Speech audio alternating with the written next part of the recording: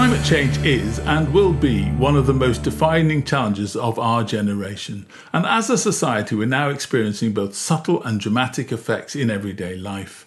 It's a complex topic and a fitting one for our Rebuilding America podcast series.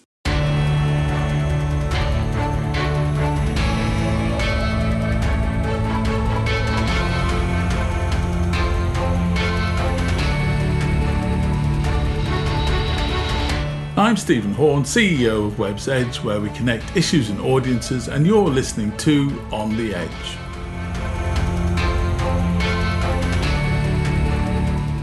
As the American West experiences record wildland fires and drought, and year after year brings record hurricane seasons, climate change is no longer just relegated to academic debates. Americans are experiencing its effects every day. But in order to find a fix, we must first understand the cause. My guest today is Pulitzer Prize-winning journalist Michael Kodas, author of 2017's Megafire, The Race to Extinguish a Deadly Epidemic of Flame. Michael has been covering climate and wildfire in the American West for much of his career. Well, Michael, thanks ever so much for taking the time to talk to us. We really appreciate it, so thank you. Oh, thanks for having me on. So let's kick off. A really basic question, if you don't mind, to start with. When you talk about wildfire, what do you mean by wildfire? Well, wildfire would be any natural fire on the landscape that burns through vegetation. So it can be a forest, which is what we usually think of it when we see the big wildfires in the western United States or in Australia. But it can also be a grassland. It can even be tundra and areas like that are now burning. So yeah, it's basically fire that is ignited by a natural source, which is almost invariably lightning, and that burns through vegetation rather than human-made structures and communities. You could say it's nothing new, right? I mean, we must have had wildfires ever since we've had a planet. Absolutely. No, wildfires are effectively a weather phenomenon, and most of the landscapes that wildfires burn through are to some degree dependent on them and have a relationship with fire. And a lot of our forests really need regular wildfire to be healthy. A lot of people have 2020 very much in mind, don't they? Obviously, for many reasons in the recent memory, but one of them is for wildfires on the west coast of America, isn't it? So can you talk us through 2020 in terms of both Colorado and California and the sort of size of the fires that went on? Well, my book, which only came out 3 years ago, was called Megafire.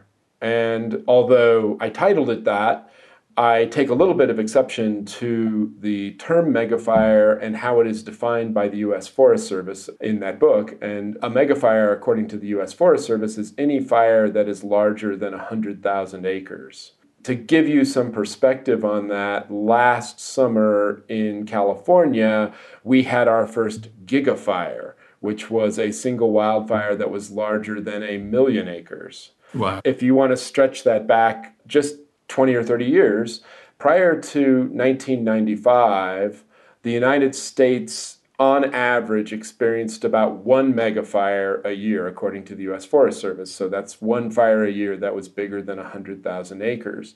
That average is pushing up towards 10 fires a year of that size in the western United States, just in these past few decades. And last summer was, just a record-breaking summer across the western United States. So California had its gigafire. It also had its most destructive wildfire season in history. And California has set and broken that record repeatedly over recent decades. It's a very flammable state. But here in Colorado, we also had our 3 largest wildfires in history. So we saw just record-breaking fires across the West. Oregon also had record-breaking fires.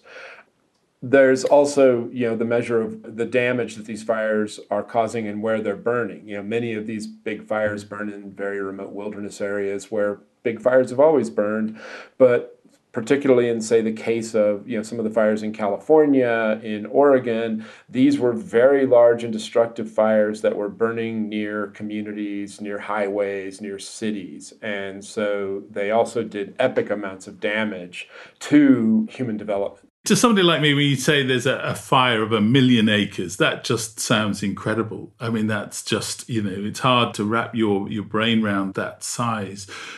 Can you tell us a little bit more about the damage that these fires would have caused in 2020 in California? Just because, obviously a fire of this size, very dramatic, but give us some kind of idea of why it matters so much. Well, as I mentioned earlier, almost all vegetated landscapes have a relationship with fire.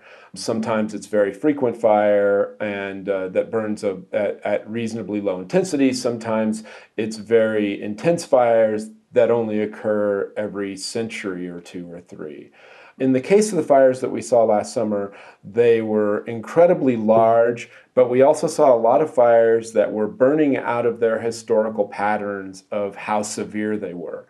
And foresters and firefighters will refer to a fire mosaic, which means that even a very big fire will have areas that burn with incredible intensity and very severely, and other areas that burn at low intensity or don't burn at all, and are spread out throughout this mosaic. And that's really what leads to a healthy forest, is a mix of fire intensities. And lots of species, plants, animals are dependent on that mosaic. In the case of a lot of these really big and really severe fires, that mosaic has really skewed to where you're seeing huge areas that are burned very severely. In some cases, what you would consider a landscape transforming fire, where when it grows back, it will not grow back as the same kind of forest or the same kind of landscape as it was. These fires that have these really huge areas of very intense burning do all kinds of changes to that landscape. For instance, very often they will change the soils. A lot of fires that burn in what we call chaparral, which is a very oily, flammable vegetation that you see a lot in California, particularly Southern California, but also in Arizona, they will often turn the soils what they call hydrophobic. So basically, you've released waxes and oils from this vegetation. It is soaked into the soils and has turned them into something that is largely impermeable by water. That means that when we see rainstorms and snow on these surfaces, it's not going to get absorbed by these soils like it once did. It will actually run off and cause all kinds of mudslides, debris flows. So when these soils get damaged by fires like this, and when they become hydrophobic or they get changed, those soils are not going to react to other weather phenomena the same way that they did in the past. So you have thunderstorm on that soil, you're likely looking at a really bad mudslide or even a debris flow, which can carry boulders that weigh many tons, cars, entire houses away from the incredible water and debris that comes off of that fire scar. This happened in Colorado many years ago after a very tragic fire outside Glenwood Springs on Storm King Mountain, where on Christmas Eve, after the fire, so 6 months later, there was heavy precipitation, there was a massive debris flow. That debris flow crossed I-70, the interstate highway, washed some 30 cars into the Colorado River. So these fires create all kinds of new hazards with mudslides, with debris flows, with the kind of vegetation that might grow up after these fires that is different than what was there historically. They also can put all kinds of smoke in the air that create hazardous breathing conditions for people around these fires. And we saw really terrible air quality throughout the West last summer because of the fires. So there's all kinds of trickle-down impacts from the severity and the size of these fires. And how much of this do you think can be put down to changes in the climate? Well, wildfire is one of the areas of climate change where the changes are quite dramatic and very obvious. It's kind of hard to argue that we're not seeing climate change when we see the changes that we've seen with wildfire. Yeah, though some famously have denied exactly that fact. They have. But even, at the most basic level, looking at the science behind this and the weather conditions, you can explain some of this with climate. For instance, here in the Rocky Mountains where I live, when we look at a snow-capped peak, you're looking at a little trickle reservoir that keeps the forest below it moist and keeps it from burning. When we get less snow and have weak snow years like we've had when that snow comes later in the year, and particularly when it burns off much earlier in the year when it melts off, then those forests are available to burn much earlier and later in the year, which allows fires to start earlier, get bigger, and the fuels to be far drier and available for the kind of big fires that we saw last year. And we are consistently seeing our snowpack melt off much earlier than it did in years past, and seeing snow arrive later in the season. That's led to, somewhere around 80 to 90 days of expansion of the fire season in the western United States, this decline of snowpack that kept our forests moist. The climate also allows plants that are very flammable to grow in areas where they didn't used to be able to grow, so they can grow higher on these peaks than they used to. They spread into areas that the snow or other weather phenomenon used to hold them back from. So there's a lot of ways that climate drives this. But climate is only one of the drivers of our fire crisis. There are other things like the way we've managed our forests and put out too many fires for a century, so we've allowed some of our forests to become incredibly overgrown.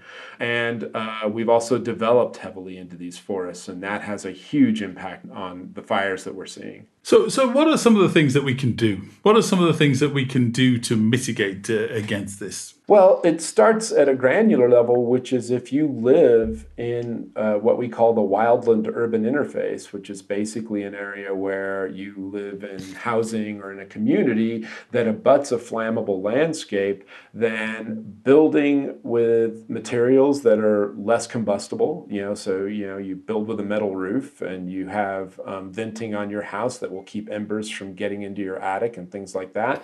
It's also a manage of regular maintenance of your property. So you are, raking up the needles that could carry an ember or a flame from an ember to your house, things like that, and trimming limbs from trees, making your property less flammable. But it also has to expand out of these individual actions into community actions. If you do all of that work on your property and your neighbor does nothing, your neighbor's house is going to catch on fire and burn your house down.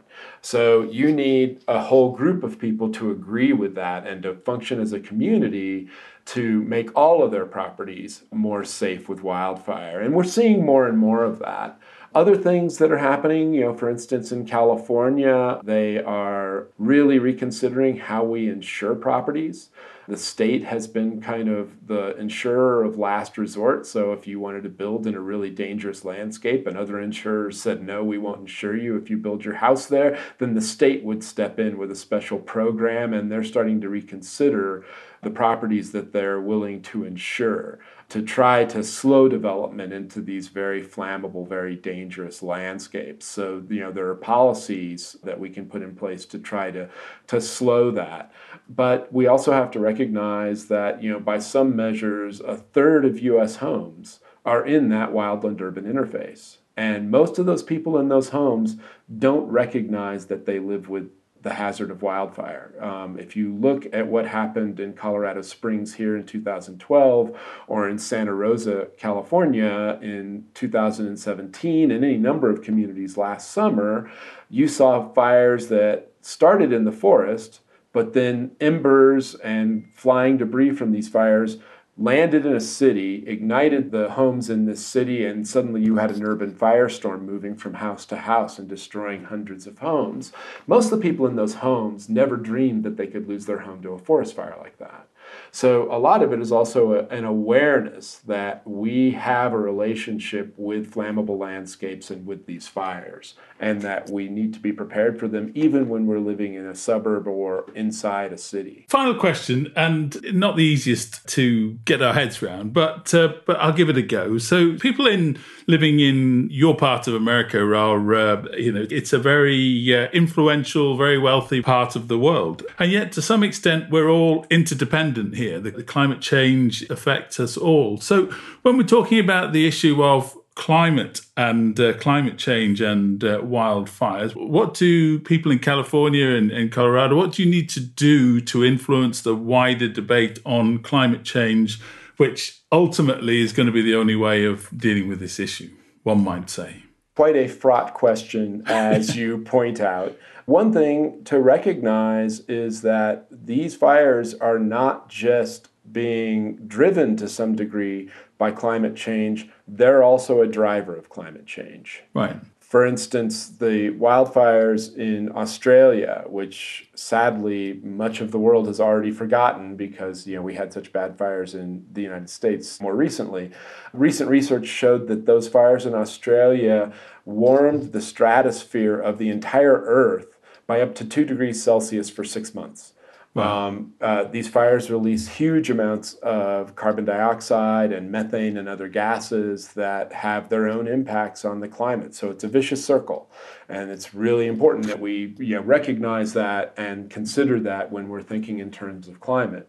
When we're thinking in terms of the Western United States, and we get back down to that granular individual level, so many of the people who live in the West moved here because they see themselves as rugged individualists. They make their own decisions. We are politically independent. We don't let government tell us what to do, and we're not necessarily great at making big community efforts to deal with hazards. Yeah. By the same token, a lot of the people who live here have only moved here in the last generation. We've seen this huge population increase in this very flammable landscape of people with these attitudes. And a lot of these people will tell you, well, I moved here for the trees, I moved here for the nature, without recognizing that they moved into a landscape where we had been extinguishing wildfires for a century. So these trees that you moved here for, sometimes there's 10, 20, 30, 40 times more of those in the forest you're living in that would be there naturally. It's not really a natural landscape that these people are moving into, even though they believe that they are.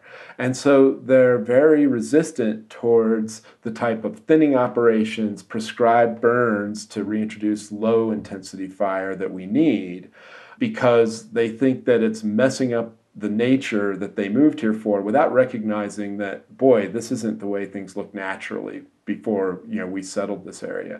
So one thing is that we really have to have an understanding of the landscapes that we live in, what they were like historically, what fire was like historically there, because we're never going to defeat fire the way we have tried to in the last century, where we treat fire as this kind of wild animal, this enemy in the forest that we can eradicate if we just try hard enough. Stopping a wildfire is kind of like stopping a hurricane or stopping a tornado. We're not going to change these things, so we need to learn to live with them. And part of learning to live with them is recognizing that fire has been a part of this landscape since long before we were a part of it, that there is a natural process there that is actually beneficial to us and beneficial to that landscape. And we are going to have to learn to live with that landscape and live with the fires that need to be there to make it healthy, to not just mitigate those fires' impacts on the things that we care about, the resources that we have at risk, our homes, our watersheds, the species that we love there, but also on the climate as a whole, that we need to have a healthy acceptance of fire that lives in these forests that has been here all along, so that we don't set up the conditions that can bring megafires and gigafires that are going to destroy homes, destroy whole watersheds, whole forests, and also have a huge impact on our climate. Well, Michael, thanks ever so much indeed. Thanks indeed for joining us. We really appreciate you taking the time today. So thank you. It was really interesting. Thank you. Thanks for having me on, and let's hope that we don't have quite as bad a year in the West as we did last year. As you heard, Michael says it's all about learning to live with climate change and the need for communities to band together to do just that. My next guest is with the Anthropocene Alliance, which has united communities around 23 US states to equip them with the tools to fight for climate and environmental justice. Harriet Festing joins us from North Central Florida with her dog Echo, who, as you will hear, plays a prominent part in our discussion. Well, Harriet, first of all, thanks very much indeed for taking the time to talk to us today. We really appreciate it, so thank you. Thank you. Harriet, can I start at the beginning? What is the Anthropocene Alliance? Yes, thank you. Well, thank you so much for this opportunity to tell you about Anthropocene Alliance. We are the nation's largest coalition of frontline communities fighting for climate and environmental justice. We currently represent around 80 members in 28 US states plus Puerto Rico.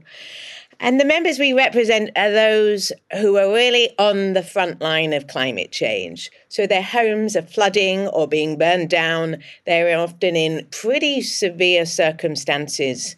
And our goal is both to get help to them and resources and funding, but also to help them get organized so that they can both get solutions within their own community and also push for federal solutions, for national solutions. Where did the idea come from? As you can probably hear from my accent, I'm English and had just got a job in Chicago working with communities impacted by flooding.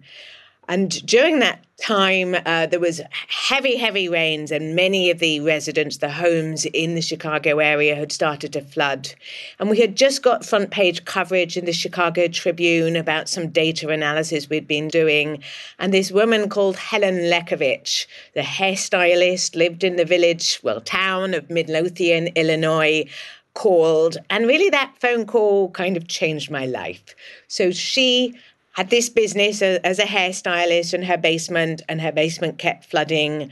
And so she had set up a group, she called it Floodlothian, Midlothian, a group of residents who had just gone, I've had enough. We've got to do something about this. All the homes are flooding and we have to have action now. And so she started organizing her residents and we started working alongside her. And within a couple of years, she had got millions of dollars worth of investment. She had changed the laws that the town was using to regulate development. She had worked with us to introduce state legislation and then federal legislation. She was just so phenomenal. And I just thought if we could find many Helen Lekoviches across the country, what incredible stuff we could do. And really, that's what we have been doing. And we have found equally extraordinary leaders across the US, many people like Helen Lekovich. Interestingly enough, 80% of the communities we work with are women.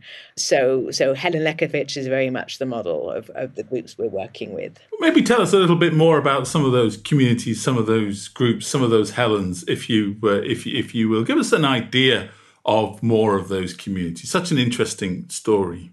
Well, so in Port Arthur, Texas, Port Arthur was absolutely slammed by Hurricane Harvey. I mean, reports say 80% of the homes were damaged.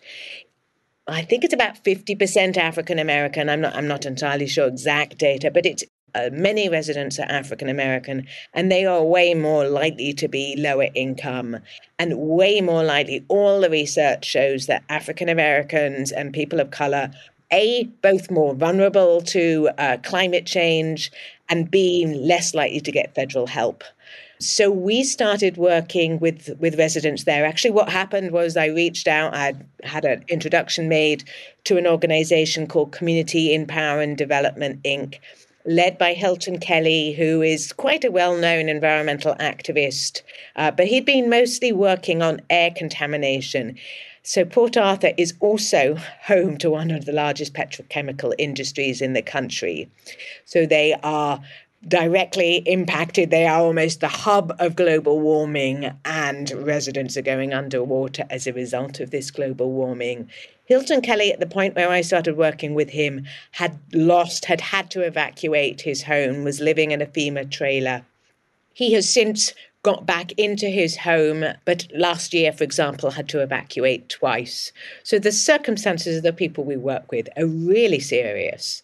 So what we have done, he's identified various communities that are in Port Arthur who have been completely abandoned by the system. Some of the poorest in the city, whereas, much of the federal funding is going to the wealthier communities.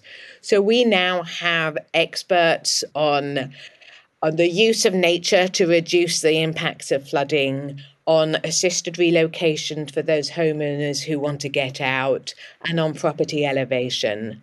And we've also been getting actual funding into Community Empower and Development Inc. so that they can survive and they can recruit community organisers to start to organise residents so that these programmes serve their needs. And then we're also going to help get federal funding into the community. And I could tell you many, many such stories, I suppose the $64,000 question here, Harriet, I guess, is are these catastrophes caused by climate change? So we normally say they're caused by three things. Climate change, just general disinvestment, lack of infrastructure, and then you add development that should not be happening where it's happening, that then adds to it. So you just imagine many of the communities, and this is particularly the case for low-income communities of colour, are located in the floodplain, humble homes that possibly shouldn't have been developed there in the first place, but because of redlining, because of property prices, there were a whole load of reasons why those homes were developed. You then have a big new, a master plan by the city. They're going to revitalise this neighbourhood. So they do this plan, they build up several foot, bring in trucks of dirt fill, and then build new homes, new hotels, their grand master plan. And those floodwaters are then displaced. There's nowhere else for that water to go. So homes actually that even previously weren't in the floodplain are now in the floodplain and they're flooding. And then often on top of that, you add the fact that the petrochemical industry, mining, Superfund sites, hazardous waste sites are more likely to be located in these poorer communities. It's really a horrific story of people being dumped on. What can AA do to help? I would say our groups divide into two types. Those who are fighting their city and county because they're being dumped on. And so they can't really work in partnership because they're more likely to be in lawsuits. And so we can help them with those lawsuits and we can help them get scientists to further those lawsuits. And then there are those who have often maybe uneasy partnerships with their towns and cities and counties, but some kind of partnership. So their town and city will support them. We can work with them to actually get federal funding into those communities that need the help most. So that's the kind of what we can do at the local level. But of course, we're a coalition. And so as we start to work together, we can amplify the voices and we can start to shape the policies. So we have worked, for example, we've had many conversations with FEMA. FEMA is very aware, and there's been a lot of coverage about how inequitable their programs are, how actually research shows that FEMA programs make wealthy white communities, they actually make them more wealthy. Right. That doesn't mean that some homeowners in those communities suffer terribly, but generally across the community, they get more wealthy the more disasters they have. The poorer Black communities get poorer.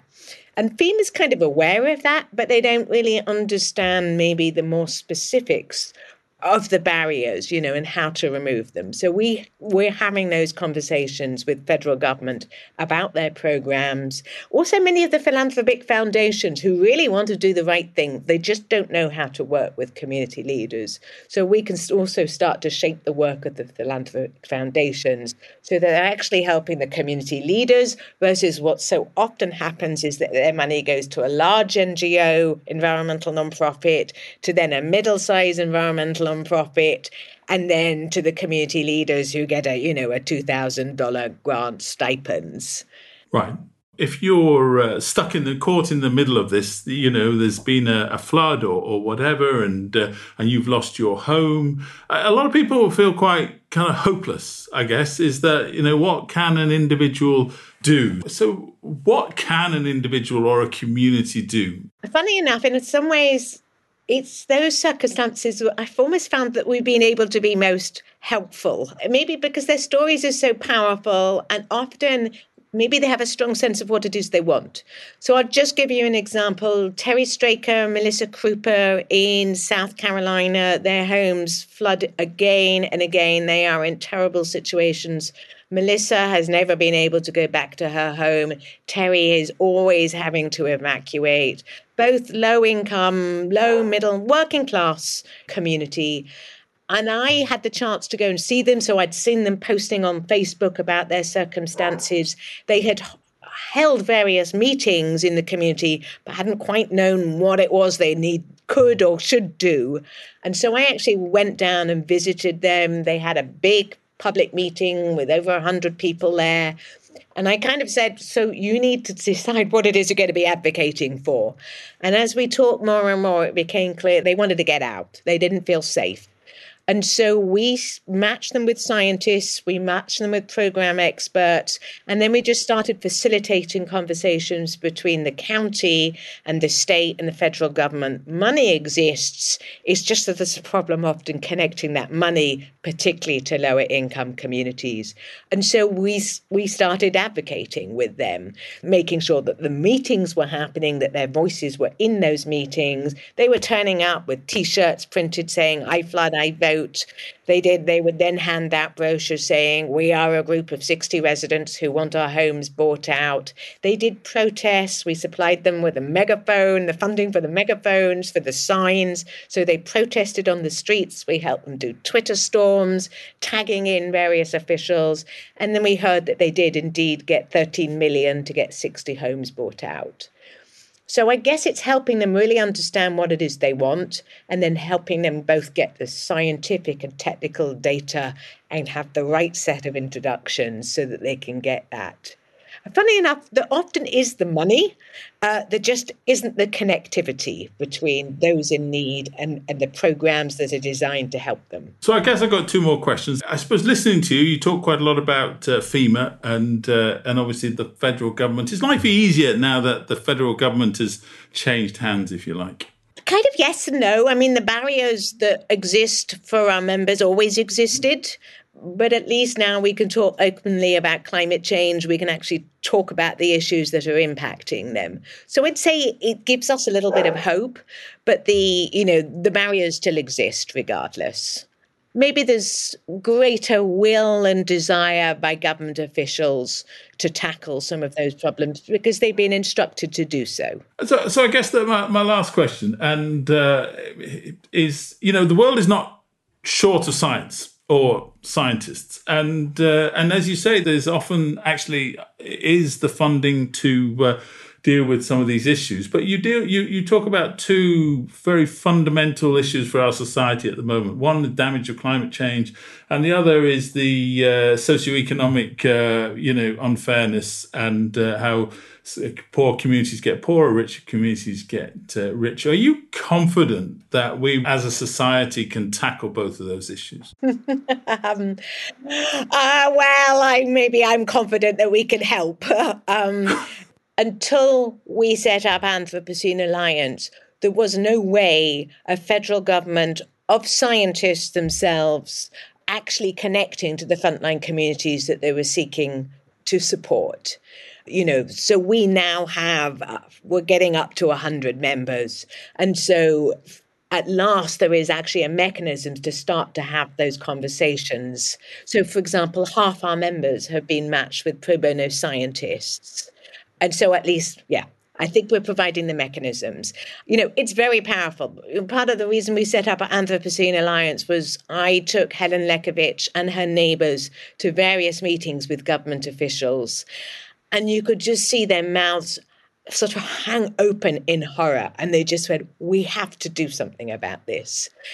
So we have some very, very powerful leaders, and I just need to get their voices to the people who care. Well, Harriet, thanks ever so much indeed for talking to us. We really appreciate it. Fascinating stories, all of them. So thank you. Thank you so much. Lovely speaking to you. There are still 2 episodes to come in this Rebuilding America podcast series, and we invite you to tune into the next, where we'll focus on leadership and cities of the future. Thanks for listening. I'm Stephen Horn.